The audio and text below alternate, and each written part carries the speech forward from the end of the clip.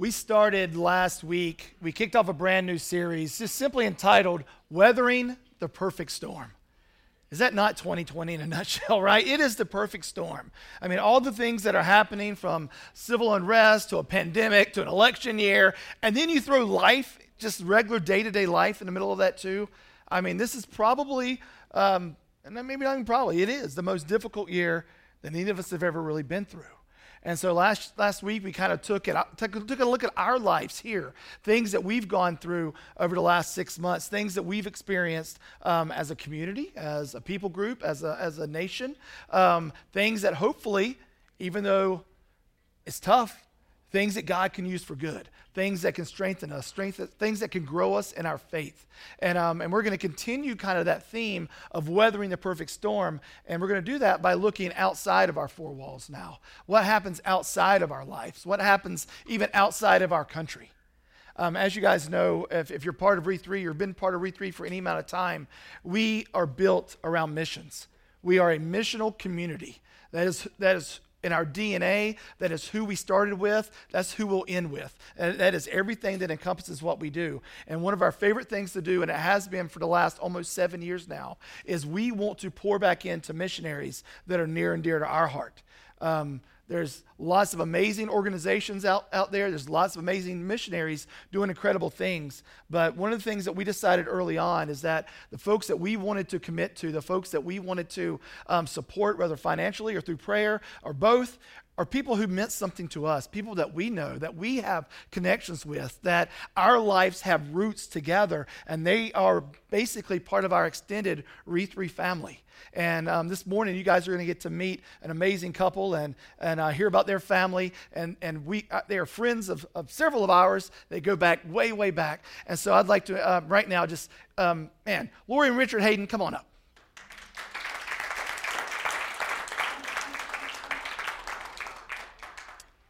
And I'll see if I can get these mics working correctly. So Hank, don't yell at us. You know how he is. All right. We'll see if they're on. Test. That one's on. Test. All right. Hank, we're good? All right. Let's grab a seat. Awesome. All right. So Richard and Lori and the boys, and I guess maybe did they go off to Kids Church? Or are they still here somewhere? They were at Kids Church and they were out. They've had enough of you guys, right? We haven't had Kids Church in 6 months. So. Well, we really hadn't either. We just started it back, and so there's a lot of happy families here now. Yeah. So let's just introduce ourselves. We go way back. I was thinking about it, maybe like 13 or 14 years, and we attended the same church together for a while. And what was life like for you guys, let's say up until a couple of years ago? Like, who are y'all? What were y'all like? Okay, I guess I'm one. I'm used to standing up in front of people and talking, so I'm just going to let her talk. So. Well, let's see. Okay, about 11 years ago, we were called to an area. It would be his first time in full-time ministry. And it's an area, I don't know if any of you have ever heard of it, Rutherford County, North Carolina. All right. We love that area. Are you from there? No, but we're gone. Oh. Stop by and see us. That's where we're staying right now. We love it.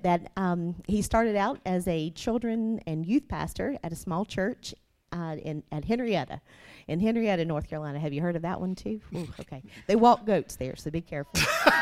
No joke. But we started in ministry there. He started in ministry there, and I was teaching. I'm a retired public school educator. Taught for 20 years in the state of North Carolina. You pick it up. Awesome. So where are we now? Oh, so from there, ended up going to another church, Element Church, which we consider a home church there in Rutherford County. I was on staff there for a few years, and so actually we were here in 2017 visiting our senior pastor of Element Church. I was serving as an associate pastor, and he challenged us as staff to lead an international mission trip. And so I had a connection to Guatemala, and I was working with a guy to get there to Guatemala.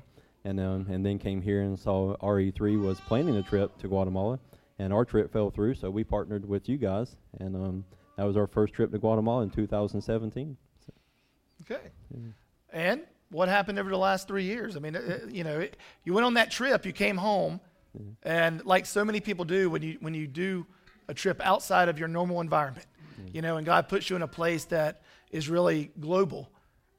you kind of get bit by this bug. It's pretty phenomenal. Yeah, I'll let her tell her part, then I'll tell I my was part. bitten first.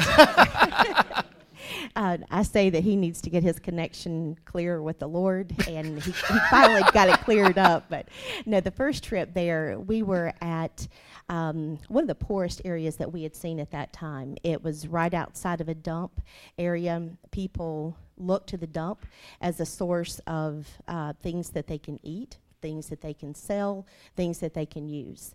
And there are some people who actually live in the dump area, so you can imagine the poverty is great. And we were working with a ministry that serves them. They have about 2 acres of land. They have homes, permanent homes and block structures for them. They have a place where they can receive medical attention, a soup kitchen, and they were in the process of having a church. They're building a church there at that time.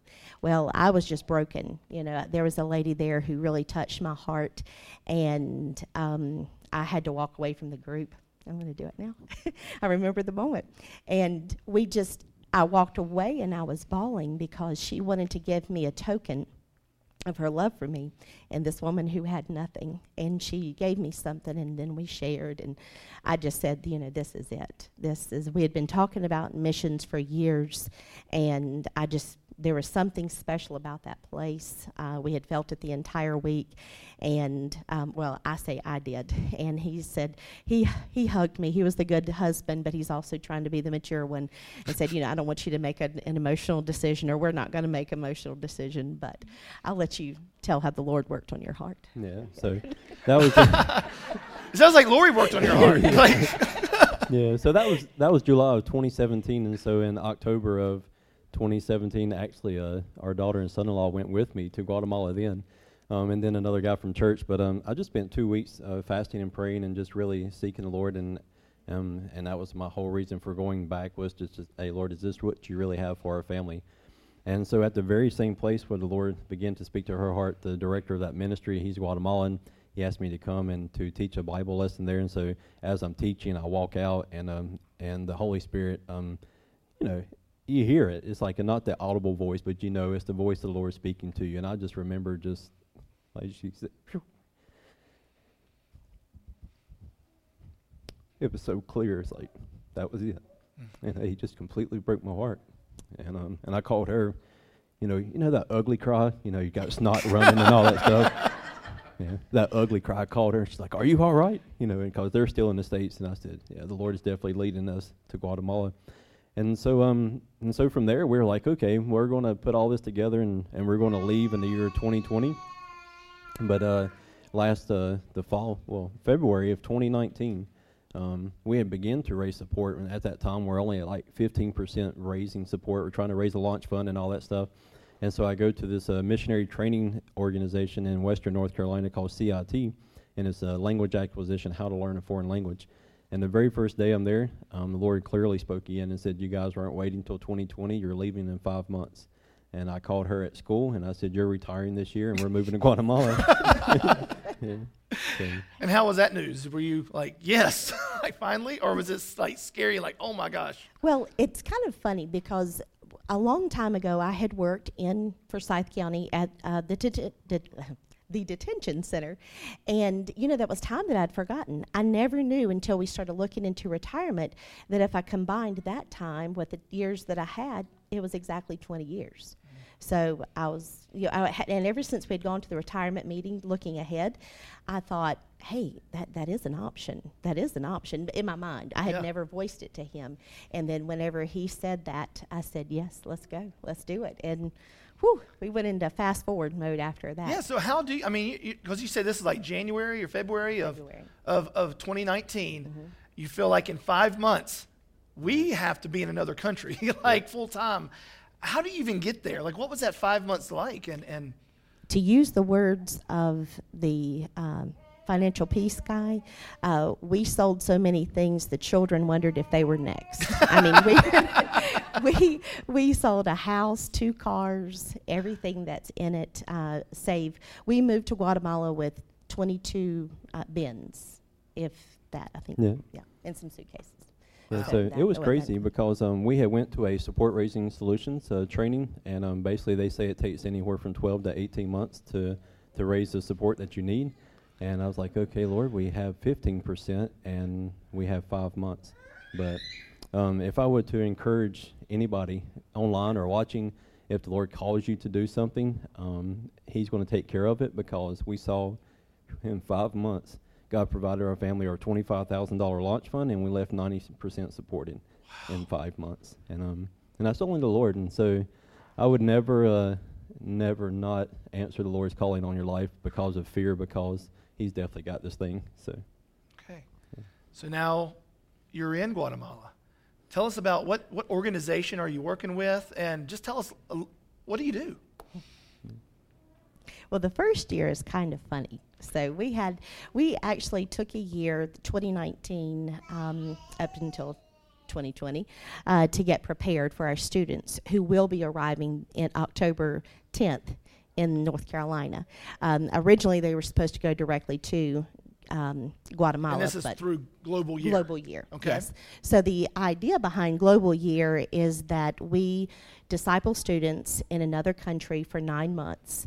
They learn the language, they make connections with the people, they are totally poured into, but then the idea is for them also to pour into others and to serve the area in which we are. Normally, they're all over the world. This year, we will be the only site with 10 students who will be living with us. So The other Global Year, there's locations throughout the world, but the other Global Year locations, because of this thing called COVID, y'all ever heard of that? Because of this thing called COVID, other country borders are not opening. Guatemala is opening borders this month, and so we will be able to return in November. And so we went from several locations to nearly 30 students enrolled in Global Year this year to we're down to 10, and they're all coming to Guatemala. Okay. So preparing for 2020, like not obviously the pandemic and COVID wasn't even on anyone's radar. What kind of things were you having to do as a family? Obviously, you needed a place to live. You needed a place to be able to house 10 or however many students you're going to have each time. Like how? And once you get there, you're learning the language. You're having to buy a house. You're having to learn the area and transfer. Like what is that like? Because you only had a few months before all of a sudden it's 2020. that's right. I do want to encourage the women, because my wife allowed me to go to Guatemala a few months before we moved. I picked out the house, and I walked her through it with a FaceTime.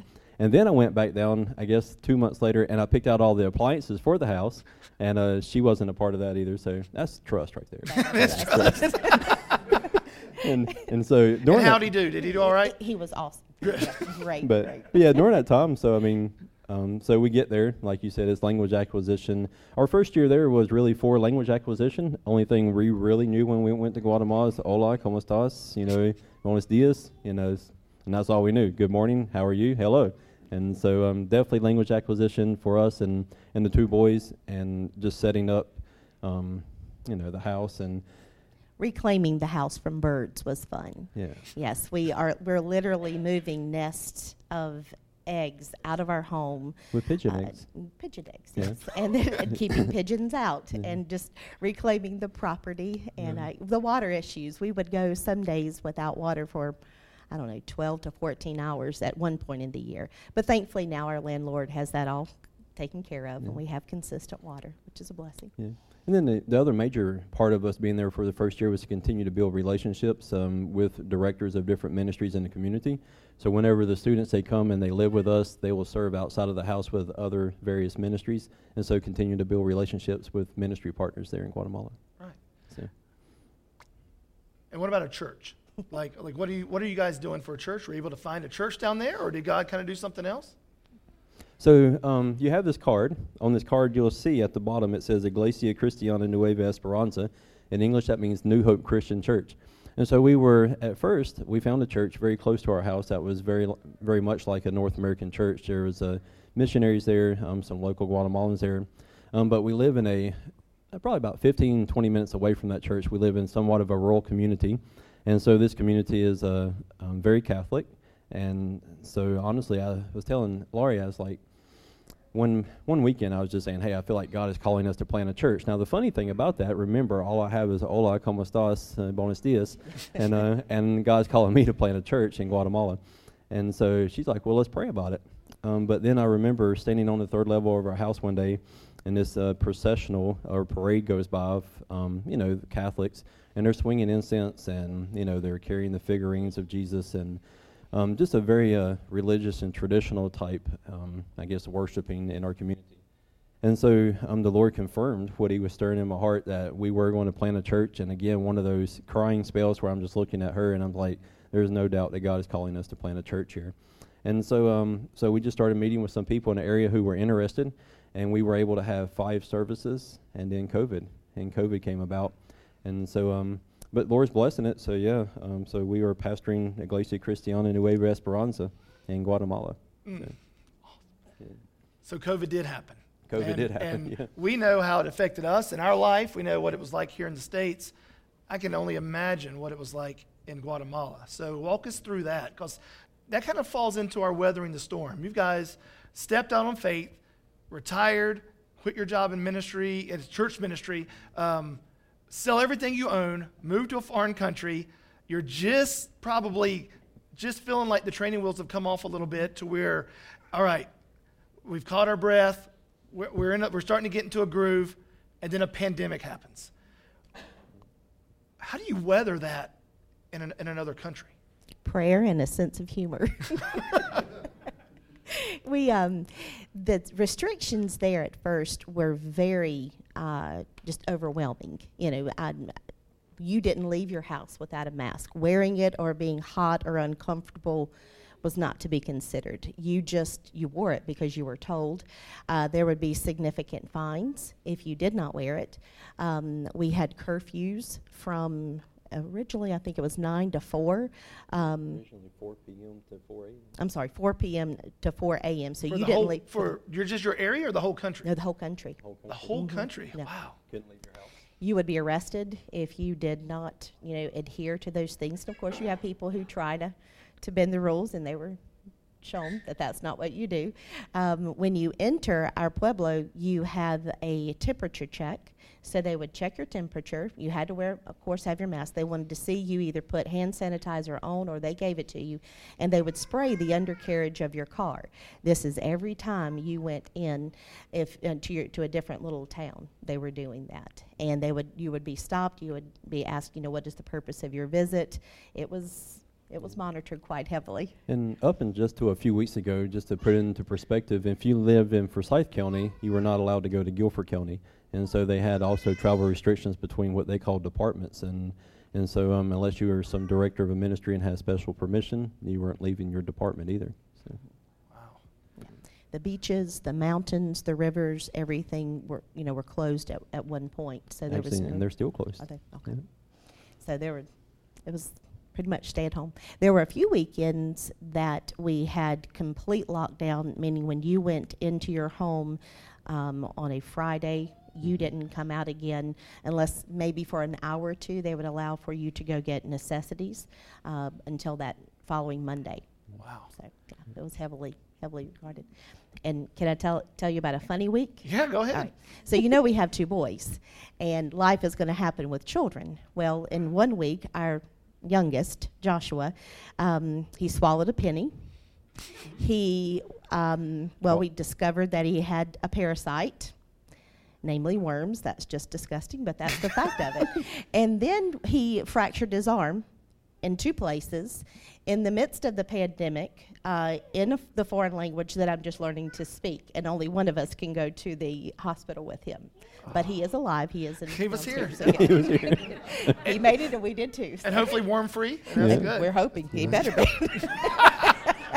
It's been a while. Could be worse. Could be COVID. Yeah, I guess. And you were telling me earlier the hospital situation in Guatemala, dealing with people who were showing up with COVID or passing away at the hospital. Tell us about that, because that was just heartbreaking. Yeah, so the health infrastructure there is already not well, and so in the middle of a pandemic, and especially in Guatemala City, there's 3 million people who live in the city there, and so that's the epicenter right now of COVID, and so you would, if you went to the hospital, they gave a report, for example, of a woman. A woman was experiencing symptoms. She took the taxi to the hospital, and she tested positive, but she got to the hospital with no identification. And what they're requiring from the family, that if you have a family member who tests positive, goes to the hospital and passes while they're in the hospital, you as a family have to recover them within 6 hours, or they take them and they bury them. And so what happened with this lady, and there's many cases like her, there's no identification. Her family didn't know she went to the hospital, and so while she was in the hospital, she did pass away. And so what they were doing, if nobody identifies them, they've basically went into this field and they've dug these holes, this massive graveyard, and they're just burying them there. But they take the picture of the person whenever they pass away. And so, for example, if one of my family members goes to the hospital and I get to the hospital and they say, well, they're not, we're not sure if they're here or not, what they're going to do is they're going to show me a group of pictures. And so in that group of pictures of people who have deceased, I would say, hey, there's my mom. And they say, well, your mom has number 3, and so we've buried her in the hole out there in the field in number 3. And so that's how, things are going in Guatemala right now. Gosh, that is heartbreaking. Now, you were separated a little bit because of the pandemic, and so what have the last 6 months been like for you guys in ministry, or being together as a family, or not together? Like, what's all going on there? I won't pick on him first. I want to brag on him. So, one of the things that our church did in Guatemala was Viveros. I always mispronounce. Vivres. Okay. Basically that's a bag of sustaining items like rice, beans, sugar, oils, maseca, just basically we would say the staple items in our kitchens here, things that would keep people, just like when it snows, bread and milk. Right, exactly. That's their equivalent of bread and milk. And our church, we received donations. We were able to go and to give food to families in need, but just in our local area. We were not mass food distributors. There were ministries that do that, and they do a beautiful job of that. But our ministry, we wanted to connect with the people in our town. And so he and a group of young men went out and would pray with each family. They would give them food. They would sit and talk, of course, invite them for whenever services do begin again. But they did that for several months. Yeah, for 4 months we were able for 4 months to deliver food to nearly 300 families. I can talk loud. You want me to hit it? You're covering it. You're covering it. No, you're covering the antenna. Just hold it like that. Is it good now? Yes. Hey, it's the hands of steel, Hank. Oh my goodness. But yeah, where was it? Oh yeah, so we were delivering food. So over 4 months, there was a time of separation. Laurie and the boys, they came back in June, right? Mm-hmm. It was June. I just came back 5 weeks ago, and the main reason I stayed there was because there was different things we had to get done there in Guatemala, getting ready for the students. We were still giving out food. Praise the Lord, we received nearly $10,000 to the church there to buy food for the community. So we were able to give 15,000 pounds of food to 300 families, which was amazing in itself. And it did take 4 months because every family we met with heard the gospel. They heard us praying for them. We were opening scripture, reading with them, and it was an excellent time. Like I said, we had 5 services, and at the end of the 5 services, then we really got to be the church. As you guys know, and I'm sure your pastor, knowing Mike Giannopoulos, he has told you many times, church is not what happens inside of these 4 walls. Church is what happens outside of the 4 walls. And so we really, we were forced to really be the church. And so we were out in the community meeting with families and encouraging them and praying with them and just doing life with them. And so I hate the pandemic happened, but it was also in that a blessing just to show the people of Guatemala what it looked like to be the church. So. Yeah. So what's next for you guys? The students, you said, are coming in, in a couple of weeks or months? And then October 10th. October 10th? Yes. And then, so what else is going to happen between now, the students come, and then you guys head back to Guatemala? What's the next 2 months of your lives look like? Chaos. No, good chaos. We are receiving our students October 10th. They will start a training session in Rutherford County. And where are they coming from? I mean, all over Alaska, South Carolina, Georgia, Montana, Wow. all over. And then there are a few that have just been added to our team last week. We don't even really know yet. So it is all over the states, from all over the states. So they'll come to Georgia first. They'll say goodbye to their parents, and then they'll take a sad little van ride up to North Carolina, and then we'll have them, and we'll be a part of their training. They will actually be there for about 6 weeks as it's turning out, but we will have to return. We return the first week of November, but during that time they will start a novel, The Spirit Walk. They will also be taught the T for T model as far as disciple making, and then they'll start language acquisition courses. What else? Oh, we'll serve in the local area. Yeah, that's about it. So just to explain really our goal for the students and what Global Year is all about, it's about making disciples that make disciples. And so what does it really look like to be a follower of Jesus as we look at throughout Scripture and as the disciples walk with Jesus, what does that look like? And so what does that look like for us? And if we call ourselves followers of Christ, what does that look like to be a disciple? And so for them to understand that, but then to be able to reproduce that and to train somebody else and to teach somebody else, this is what it really means to be a disciple of Christ. So what can we do for you? I mean, you guys are going to be heading back in a couple of months to Guatemala. What can our Re3 community do? Obviously, pray. What do you guys need? What can we do to help you? Yeah, so definitely take this card home and put it on your refrigerator or somewhere where you can see it. So Guatemala, missionary life is hard. For several times the boys this year, there was tears in their eyes, missing home. Then we got these guys back there. I'm going to go ahead and get on their nerves. Would the family in the back please stand up? All of you. Yes, thank you. We love them. This is our daughter Salem and Madison, and there is our lovely son-in-law Brandon, and then these are 3 dear children that we adore as well. You can sit down now. I've embarrassed you. We can have them come up front if you want. I mean, is that no? No, All they right. look. Do you see that? That Salem got that finger up fast.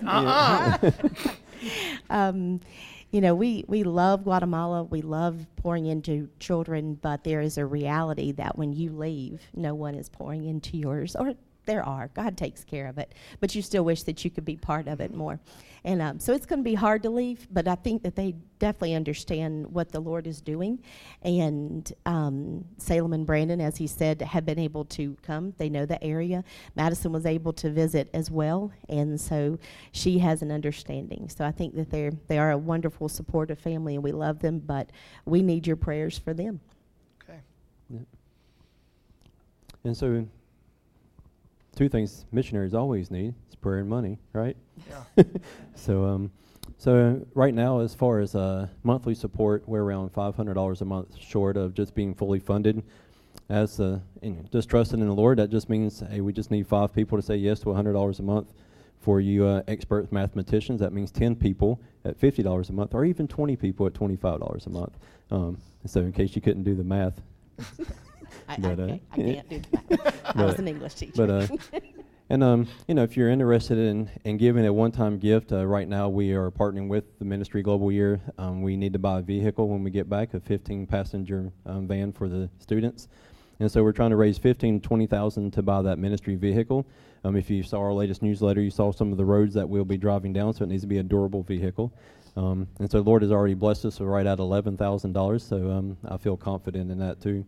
And so that's monetary needs, but we really do. Prayer is a powerful thing, and we really would covet your prayers and appreciate you praying for us. And before we close, I just want to give a little devo, if you don't mind. Go ahead. But so I've just been sharing a word. It comes from Colossians, and it's Colossians chapter 4, and it's in verses 2 through 6. And Paul is in prison, and he's asking for prayer. And he says, continue steadfastly in prayer, being watchful in it with thanksgiving. And so in the prayer, he's just talking about being watchful for the things that are going on around us, being watchful for those who are lost. But he asked for prayer. He says, at the same time, pray also for us that God may open a door to us for the word to declare the mystery of Christ, on which I am in prison for. And I would ask that you guys would do the same for us. God has really given us a heart to reach the lost, a heart to share with people who live in a situation that seems hopeless, that there is hope in the name of Jesus. And so, as Paul says, pray for him that God may open the door to him to declare the mystery of Christ. I would ask that really be one of the things you pray for us, that God would give us opportunities in our local community to declare the greatest news known to man, and that there is a God who loves us, and he loves us so much that even in our sin, he sent his son Jesus to die for us. And he says here, this blows my mind thinking about Paul, but Paul says that I may make it clear, which is how I ought to speak. And I think the greatest missionary ever known to mankind in the history says, pray that I may present it clearly. And so being in a different culture, the gospel is a little different. It's still the same gospel, but the way in which you present it is different because of the culture. And it's a good word for all of us today, but he says to walk in wisdom towards outsiders, making the best use of the time. And I know in my North American life, and even now in Guatemala, I find myself being so busy. I think that's probably one of the biggest things the enemy uses against us today is just life, and we're so busy that we miss those opportunities. And Paul talks about making the best of every opportunity that you have. Let your speech always be gracious, seasoned with salt, so that you may know how you ought to answer each person. And I pray that we're all really living in such a way that people are asking us questions and asking us, how are we getting through this pandemic right now? How are you whenever you're laid off? How do you get through that? When you lose your job, how are you doing that? And using that opportunity, making the best use of that opportunity and say, hey, there's this God who loves me so much, and there's this peace that Scripture talks about that surpasses all understanding, and it's through the peace of God that I'm making it through this situation right now. And what greater time do we have than ever before in the middle of a pandemic to share that there's a God who loves us? And I just encourage each one of you to pray for us that we make the best use of the opportunity that we have, but I pray for you that you do the same. Amen. Let me pray for you. Okay, thank you. Lord, we thank you so much for Lori, for Richard, for their family, for their testimony of not just stepping out on faith, but really setting aside their timetable and saying, God, what do you want for our lives? What does your time look like? God, for being willing to go to a place that their heart was broken for, but just logistically looked almost impossible with having to learn a new language and a new culture.